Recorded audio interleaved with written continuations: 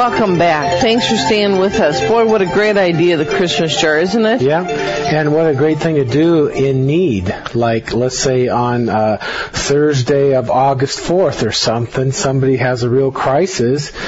Get your jar going or see what you can scrape up for that crisis for your fellow man.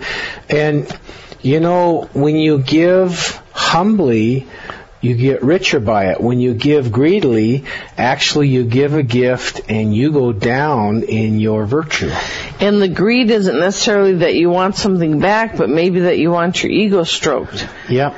And if you want your ego stroked, then you're giving greedily. Well, it's pros and cons. It's percentage of what your motive is. Yeah.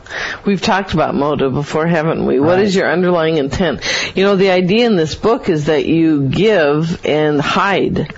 And so nobody knows. That is so neat. Yeah, nobody knows what you've done. And I'll tell you, when you do something sweet for somebody, there's this feeling in you that is just, you can't find it anywhere else. Well, think about getting your kids and everything and going and sneaking up and doing something on somebody. Be real quiet. Somebody who's just having a real rough time, You leave something, you knock on their door. And then you hide. And then you open the door. I mean, you hide, but you watch them as their faces go, yeah. And tears run down their eyes because they're so moved, and you realize you've done that. It's your little secret. Yeah. That's very, very, very That's sweet. Good for the heart, folks. It is good for the heart. Apparently they're going to make a movie out of that. And, I think, you made a good point, Keith, about we're in an affluent society, so, and not everybody is living in an affluent society.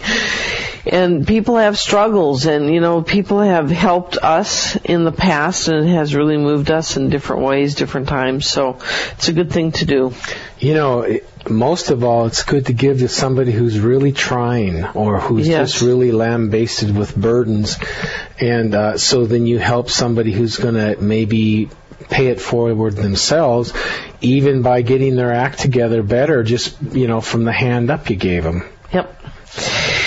We have been talking from an article that is a near-death experience by Reverend Juliet Nightingale out of a magazine called Pure Inspiration, and we never seem to get through it all because Keith and I have this ability to yammer onward.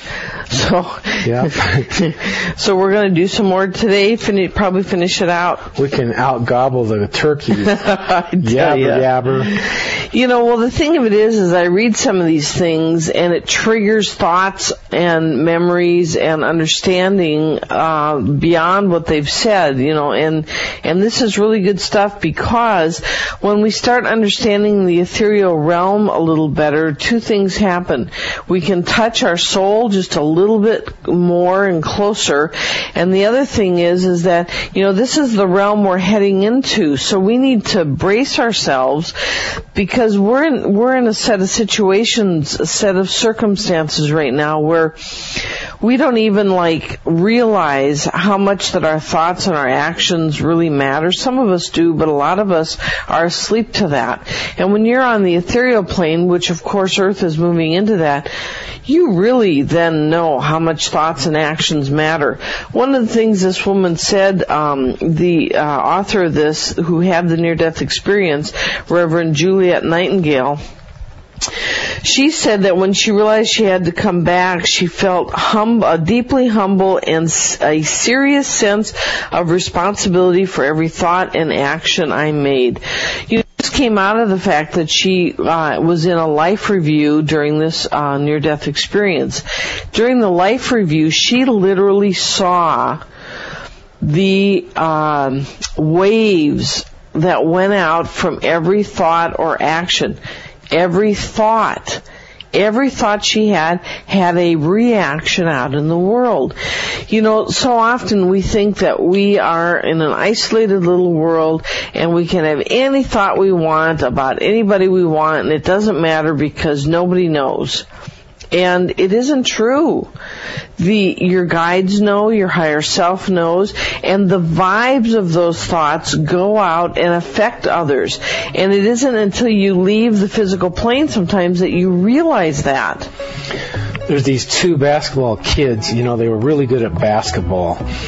Best in their class, best in their school. And one just believed he was going to have a great life and basketball was going to work out. And the other one didn't. He thought the opposite. And that's how they ended up. Yeah. How they were dwelling on it, how they figured it out, how they believed it, that's where they ended. You're listening to Mastering Ourselves with Keith and Charmy Amber. Thank you very much for joining us this evening. We are your spiritual lifestyle experts offering a place to find sound answers to life's tough questions.